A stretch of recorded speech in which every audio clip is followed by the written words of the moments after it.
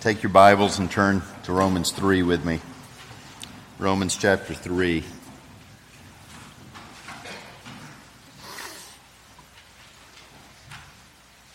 The title of the sermon should be fairly clear, A New Year. We've just entered into a new year, calendar-wise. An old problem. We're faced every day, not just every year, with the same old problem, and that's sin. I can imagine right now my children and some of you who are Andy Griffith connoisseurs are remembering a particular episode where a guest preacher came into town to preach on Sunday. A sermon through which Barney slept. And upon exiting the building and shaking hands with the pastor and the guest preacher, who, by the way, was something resembling Harry Emerson Fosdick, that's just for historical note there.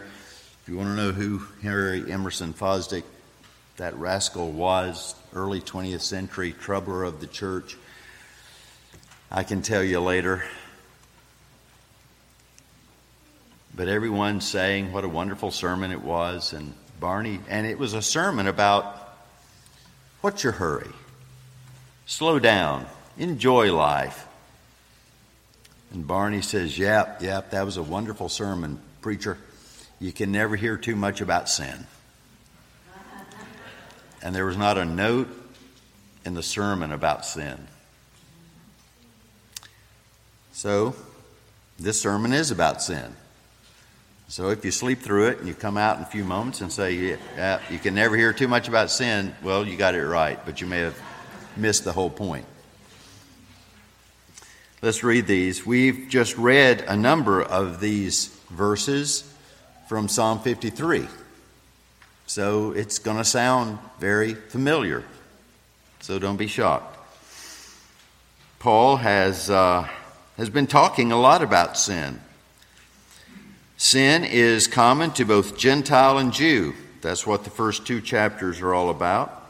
And that's the theme he brings over into chapter 3 through chapter 3, verse 20, before he picks up with the remedy for sin, which is the righteousness of God, which was fulfilled in Christ Jesus and is applied to God's people, imputed to them so that they might not die in their sins.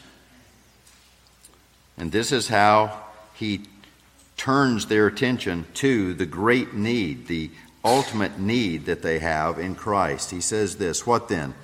Are we Jews any better off? No, not at all. For we have already charged that all, both Jews and Greeks, are under sin. As it is written, none is righteous, no, not one. No one understands. No one seeks for God. All have turned aside. Together they have become worthless. No one does good, not even one. Their throat is an open grave. They use their tongues to deceive. The venom of asps is under their lips. Their mouth is full of curses and bitterness. Their feet are swift to shed blood. In their paths are ruin and misery. And the way of peace they have not known. There is no fear of God before their eyes. The grass withers and the flower fades, but the word of our God endures forever. Let's pray together. Lord, we do thank you that your word endures forever. We're reminded in the Old Testament how that the law of God, which was written upon Adam's heart, Eve's heart, communicated to all of their progeny, and yet as it's communicated on our hearts, it can be hardened. The truth, the reality of it can be dampened. And so you tell us in the giving of the law, for writing, for etching into the stone, and ultimately inscripturating in your holy word, that you gave the law in writing because of the hardness of our hearts, because we can suppress the truth. We can push it out of our minds and out of our sights. We thank you for your word that reminds us always. It's placarded before our very faces if we but turn to it. We thank you for giving it to us that we might not grow cold and so die in our sins. We ask now that you would use this time for your holy purposes, to make your people more like Christ and to call others who may not know Christ to salvation, that they might see how terrible sin is and look to Christ. We ask this in Christ's name. Amen.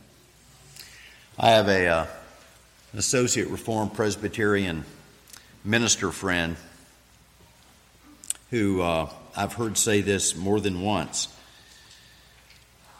We have the best doctrine of sin available to man, and we act like we don't believe it. Now here's what he was saying. We say that men are sinners. All men are sinners. We even testify, as we have this morning, that even regenerated men still have sin in them and still sin and can do some horrific things. Even Christians. And yet we walk around like the secular world saying, oh, they're fine. Carol and I were watching just last evening the conclusion of a British mystery called Silent Witness. And there was this father whose son had killed someone, and he just kept saying, "Oh, he's a good boy. He's a good boy. He just killed someone. Oh, he's a good boy." And we in the Reformed faith can live that way too. When instead we should live like the commercial. I'll testify to this. I hear commercials on the radio, and it would be hard for you to say, so what was that commercial for? Here's the commercial. I've heard it locally, I've heard it out of state. So apparently it's very popular. In God we trust, all others we monitor. That's really good. We don't trust one another, folks, and we shouldn't when it comes to sin. We only trust God. In God we trust. All others we monitor. We keep our eyes on them. That's part of encouraging one another and building up one another, and that's part of living in the church, is we want to monitor one another. In fact, in Matthew chapter 7, it begins, "Judge not lest you be judged," and people grab that one and they just misuse that one all over the place. Oh, don't be judgmental. But in fact, if you read on in that paragraph, Jesus is saying that we are to be judgmental. That is, we are to monitor others according to His holy standard. Because it goes on to say, hey, don't judge them according to your standards.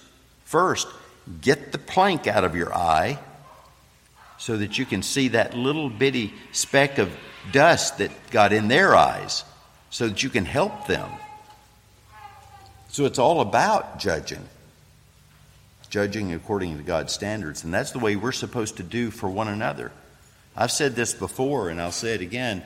I'm blessed in so many ways, but one of the ways that I'm blessed most in this context is that you have elders, and those elders work together, and I have, on more than one occasion, had the wonderful privilege of one of those elders or two of those elders coming to me and saying, you know, you were wrong about that. You shouldn't have done that. You shouldn't have said that. You said that wrong. And I'm glad. Because none of us are gods. And none of us certainly are God. We can all make mistakes. We can all misspeak. We can all act wrongly. And we can justify it pretty easily. And again, back to the confession, we believe that even Christians can do that. Pastor Morris said last Sunday evening in his sermon on glorification, if you weren't here, you missed it, and shame on you. But he said, we are not in this life glorified. Oh, we have some already aspects of glory in us. And they kind of creep out and faintly show up every once in a while. He didn't say it quite like that. He's more eloquent than I am. But we're not finally glorified until that last great day when our bodies are raised from the earth and our souls are reunited with them, and we are then fully glorified. We do not believe in perfectionism. And if you'd like to read 2 wonderful volumes that tell you why you shouldn't believe in perfectionism, and there is a little sector of Christianity, and I use that word cautiously there, that teaches that you can be above sin. You can be outside of sin in this life. You can not sin. Benjamin Breckinridge Warfield, B.B. Warfield, wrote 2 nice, thick volumes working you through the Scriptures to show how terrible a doctrine that is and how damning it is to the church or anyone else to believe that. We do not believe that sin is eradicated from us when we are regenerated. That teaching goes along with the perfectionist teaching. That we don't have sin in us anymore. That would make the Bible and God, as the author of the Bible, a liar. Because if we could just look at one little book, we'd look to 1 John, and John says very clearly, if you say you have no sin, you're a liar, and the truth is not in you. But we act sometimes like we don't really believe that. So as we're embarking on this new year, it seems good for us to be reminded that the old problem, sin, is still our present problem. And it can be closer than we think.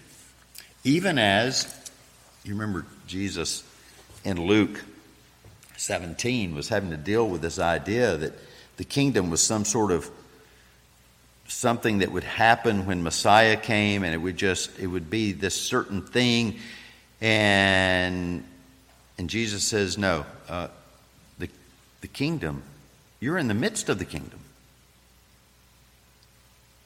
We're not looking forward to a kingdom. Nothing in the Bible suggests that. Jesus said so much.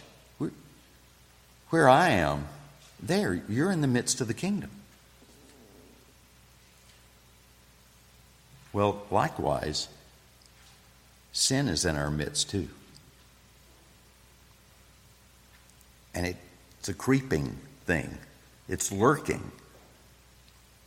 And so we need to be aware of that. Later in chapter 5 of Romans, Paul's going to make an argument for the whole chapter about the solidarity of man with Adam. That there is no exemption. Everyone is in Adam. And because Adam has fallen, because Adam is just what we confessed we believed earlier, corrupt in his nature, corrupt in his will, corrupt in his intelligence, corrupt in every aspect, so too we are. But he's also going to offer the good news in Romans chapter 5, and the good news is all of his people are in Christ and have been saved from the effects of that sin. Not from the presence of it, but from the effects of it. Here, we get chapter 5 in just a summary statement in verse 9. All, both Jews and Greeks, are under sin. That's actually a summary statement of what he develops in chapter 5 at length. But for us today, what I want us to do is simply consider 2 points, the 2 points that you see there. The first one is that every man is under the curse of sin, or all are under sin. And then the second, sin touches every part of man. There's nothing about us that's left apart from sin. We're touched in our totality. So the first thing, sin extends to every person. You see that. There is none righteous. And Paul does this understanding that there's going to be someone. There's going to be someone. When a preacher is preaching that says there's none righteous, and there's going to be someone thinking, well, I am. Because that's our tendency, is to think we're the exemption. We're the exception. And Paul says, none is righteous, no, not one. No one understands, no one seeks for God. All have turned aside. Together they become worthless. No one does good, and he does it again. Not even one.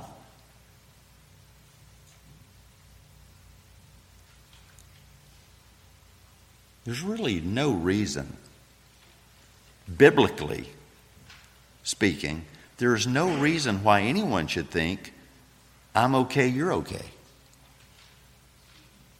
There's no reason biblically that anyone should think everyone's basically good. Now, I can say that biblically. I could say that experientially too.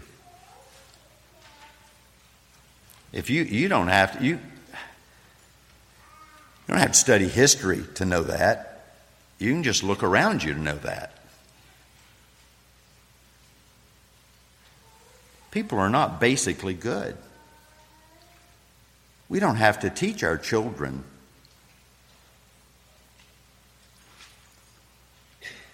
to do evil, to do bad. They do that naturally. And I say that loving children. No one loves children more than Presbyterians do. We take the Bible seriously about children.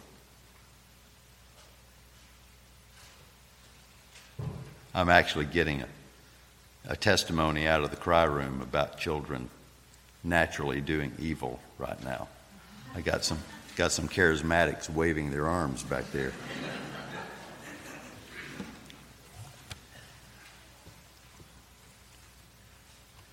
Well, that's the first point, very simply put.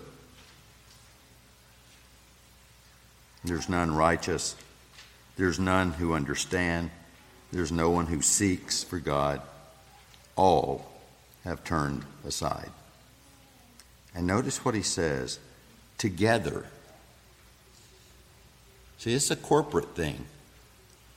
Yeah, it's individual, but it's also corporate. You know, there's a reason that people do horrific things, and when they are gathered together in little groups or large groups, they tend to do worse things as they encourage one another, as they prompt one another, as they dare one another. Peer pressure is awful. And it leads people to do worse things than they might do on their own. You see it right there. All have turned aside. Together they have become worthless. No one does good, not even one.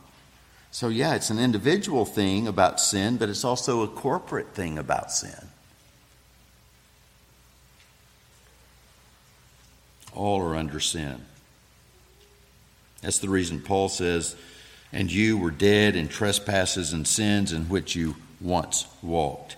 He's arguing that grace, pure, sovereign, unaided grace, is all that can raise a person up out of this dead condition. But in order for you to understand how wonderful grace is and how necessary sovereignty is in the grace work, as he tells us how absolute sin is, how absolute damning sin is. And it touches all of us. There's no exceptions. Well, what does that mean then? It says there in the second point that sin touches every part of man. Every man is touched, affected by sin. And that's exactly what we see here. We are deleteriously affected in every part of our being. When we say that every man is a sinner, we're not saying that every man is as bad as he could possibly be. We're just saying that every man is in every part a sinner.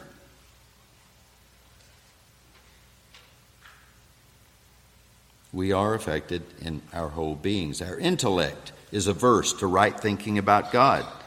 First, though, he starts with, none is righteous. In other words, our being and the things we do as sinful beings are bad. They're wrong. They're not right.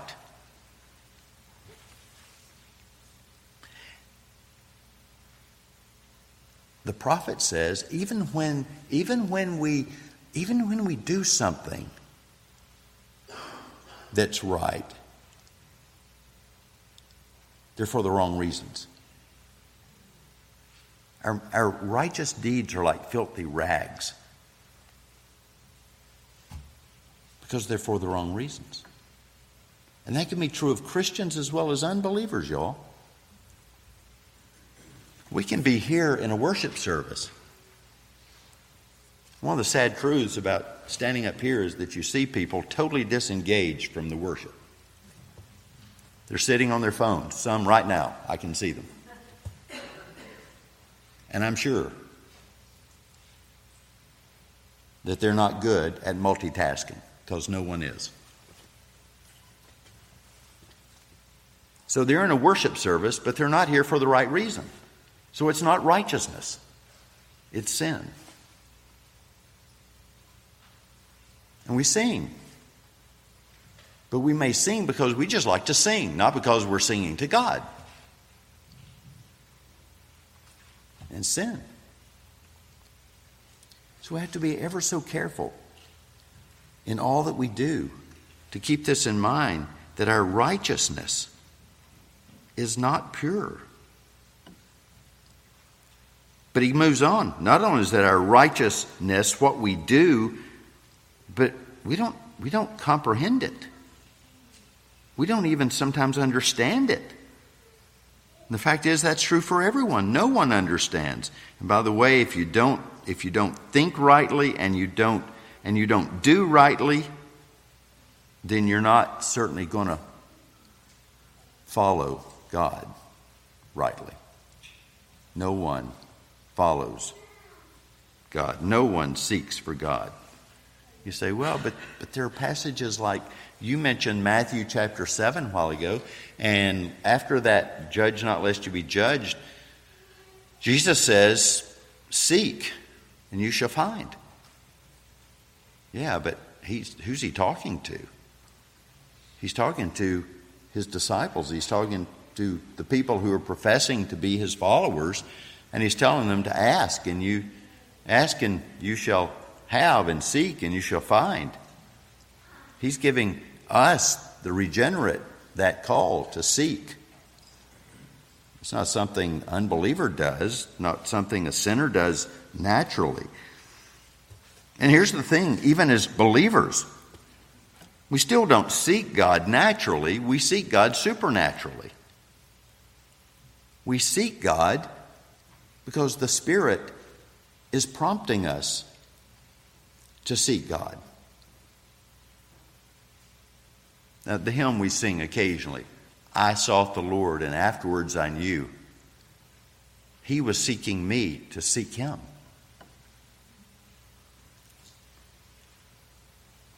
And we've all experienced that as believers. Righteousness, understanding, and will, seeking for God. You see, all of a sudden there you've got the whole being. And then notice their throat is an open grave, the things we say. They use their tongues to deceive. The venom is under their lips. Their mouth is full of curses and bitterness. Their feet are swift to shed blood. The way of peace they have not known. Every part of us is touched. That's why Jesus had to come and take on human nature, which means that he had a human intellect, he had a human emotion, he had human will. Brought in union with the divine, but he had to be totally, fully human so that he could save us in our totality. Or else we'd end up with a will that's not changed, or emotions that aren't changed, or an intellect that's not changed.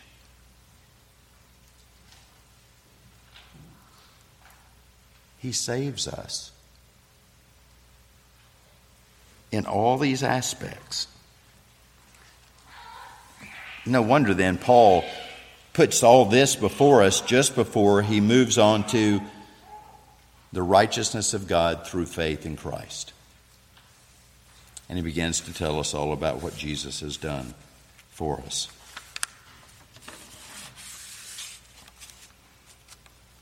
Because we're not righteous, we don't understand. Because we're not righteous and we don't understand, we don't follow God as we should. And in contrast to seeking and following him, we do all those things. We shed blood. We say things that we shouldn't say. The things we say are full of curses and bitterness, Paul says. Whatever comes to his mind is what a man says. Every word, thought, and deed is lacking righteousness, holiness, and true knowledge. That's the old problem. And we're plagued with it. But I've told you the answer. The answer is Jesus Christ. But it's not just any Jesus. It's the Jesus who came from heaven, the second person of the Holy Godhead. He took on our human nature so that our intellect, our emotion, and our will could be saved.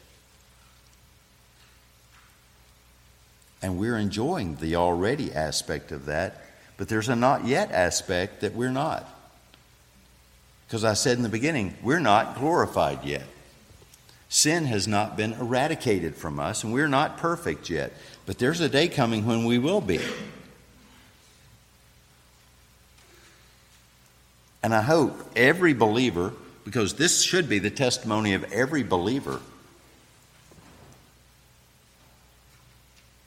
every believer should say, I can't wait. I'm looking forward to that. And I want to tell you, no matter how much you enjoy the beauty of this creation as it is now, it's going to be better. And no matter how much you enjoy some of the wonderful things that you get to do, they're going to be better. That's the reason the Apostle John could say at the very end, "Even so, come, Lord Jesus." We have a wonderful life that he's given us here to live. But it's going to be better if you're in Christ Jesus. Because everything that started for us now, remember what Paul says in Philippians? He who began a good work in you will bring it to completion. It's not complete yet. And every believer sitting here will say amen. They know, looking in the mirror of God's Word every day, yep, it's certainly not complete. I'm still in progress. And the progress is kind of slow sometimes, isn't it? But he's doing that work in us. That's who we are. We have many wonderful children in this church. Here's the conclusion. This is my application. I saved almost all the application to the end. I don't usually do that. I usually kind of sprinkle it all through. But I decided here in the beginning of the year was a good time. We've not done this for a while. To emphasize our children. Again, Psalm 127 is about the children being a godly heritage, a great gift. And we look around. I look across the room right now, and I look beyond out into the cry room, and we have been blessed greatly with many, many, many children. And particularly the little ones. So I'm not talking particularly about you big children or you old children.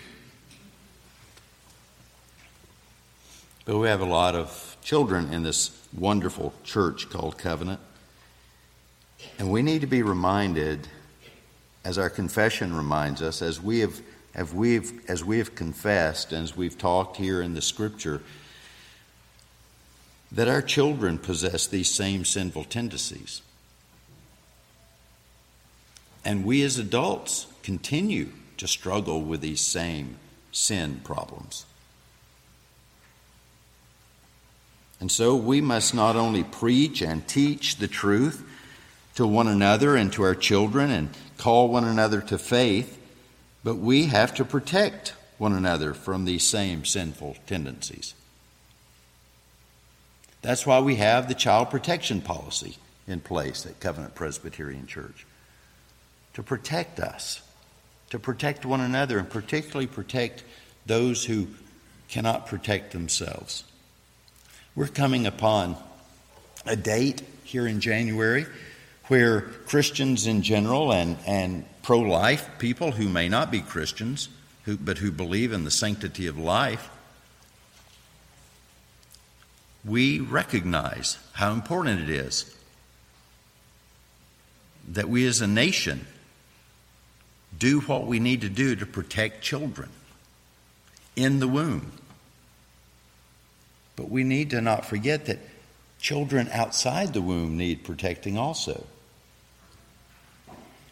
Thou shalt not steal pertains, doesn't it?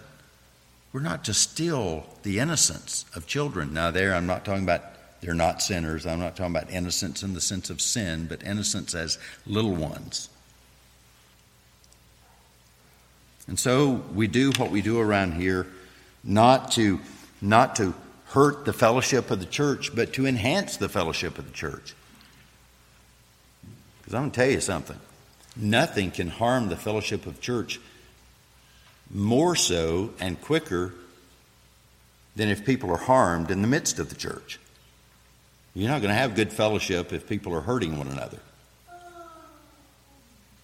So if we want to enhance the fellowship, we want to protect one another, and particularly our children. And so you see in the announcement there that one of the ways we protect our children is for you parents to be sure that you go to the Sunday school class when it's over and get your children. We don't let you send your older siblings to go get your children. Likewise for the nursery. We don't let you send the older siblings to the nursery to get the children. But you go, you turn in your beeper, and you pick up your children. That's a pretty good exchange, don't you think? An impersonal beeper for a wonderful, precious child. And you know that they're safe. And then you watch them, you take care of them. You keep them in sight so that they're not susceptible to the acts of sinful people. And you say, boy, you've really closed on a downer, Pastor. That we have sinful people all around here? Yeah, just look. If you can't see any around you, you can take your glasses off and look in sort of a mirror there. You can see yourself in there. Folks, back to my associate reform friend. Don't we believe this stuff? That there is none righteous? Not even regenerate people are completely righteous? None of us have been totally glorified, totally sanctified, totally having sin eradicated from us? The person who thinks he is not susceptible to a fall has already fallen.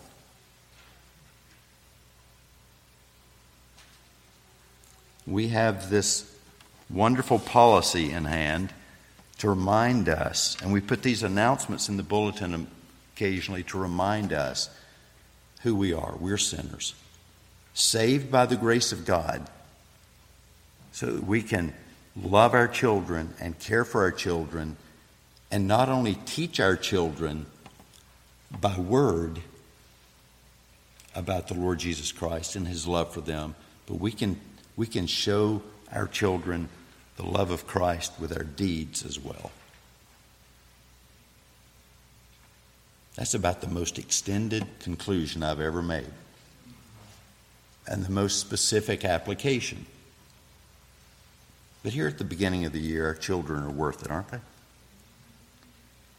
The Lord Jesus Christ loved the children. You know, the disciples had bought into 20th century children's church. And so the children started heading up like they did in the Old Covenant, of course. You read all about the children being there at everything. And the children started coming up to Jesus on one of his teaching occasions, and the disciples were trying to shuffle them off to children's church. And Jesus said, "Do not forbid the children from coming to me." Elsewhere he commended the children, saying that we are to have faith like a child.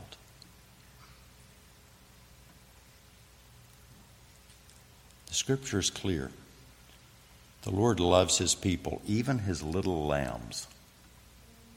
And we're supposed to love His people the way Christ loved us, even to death.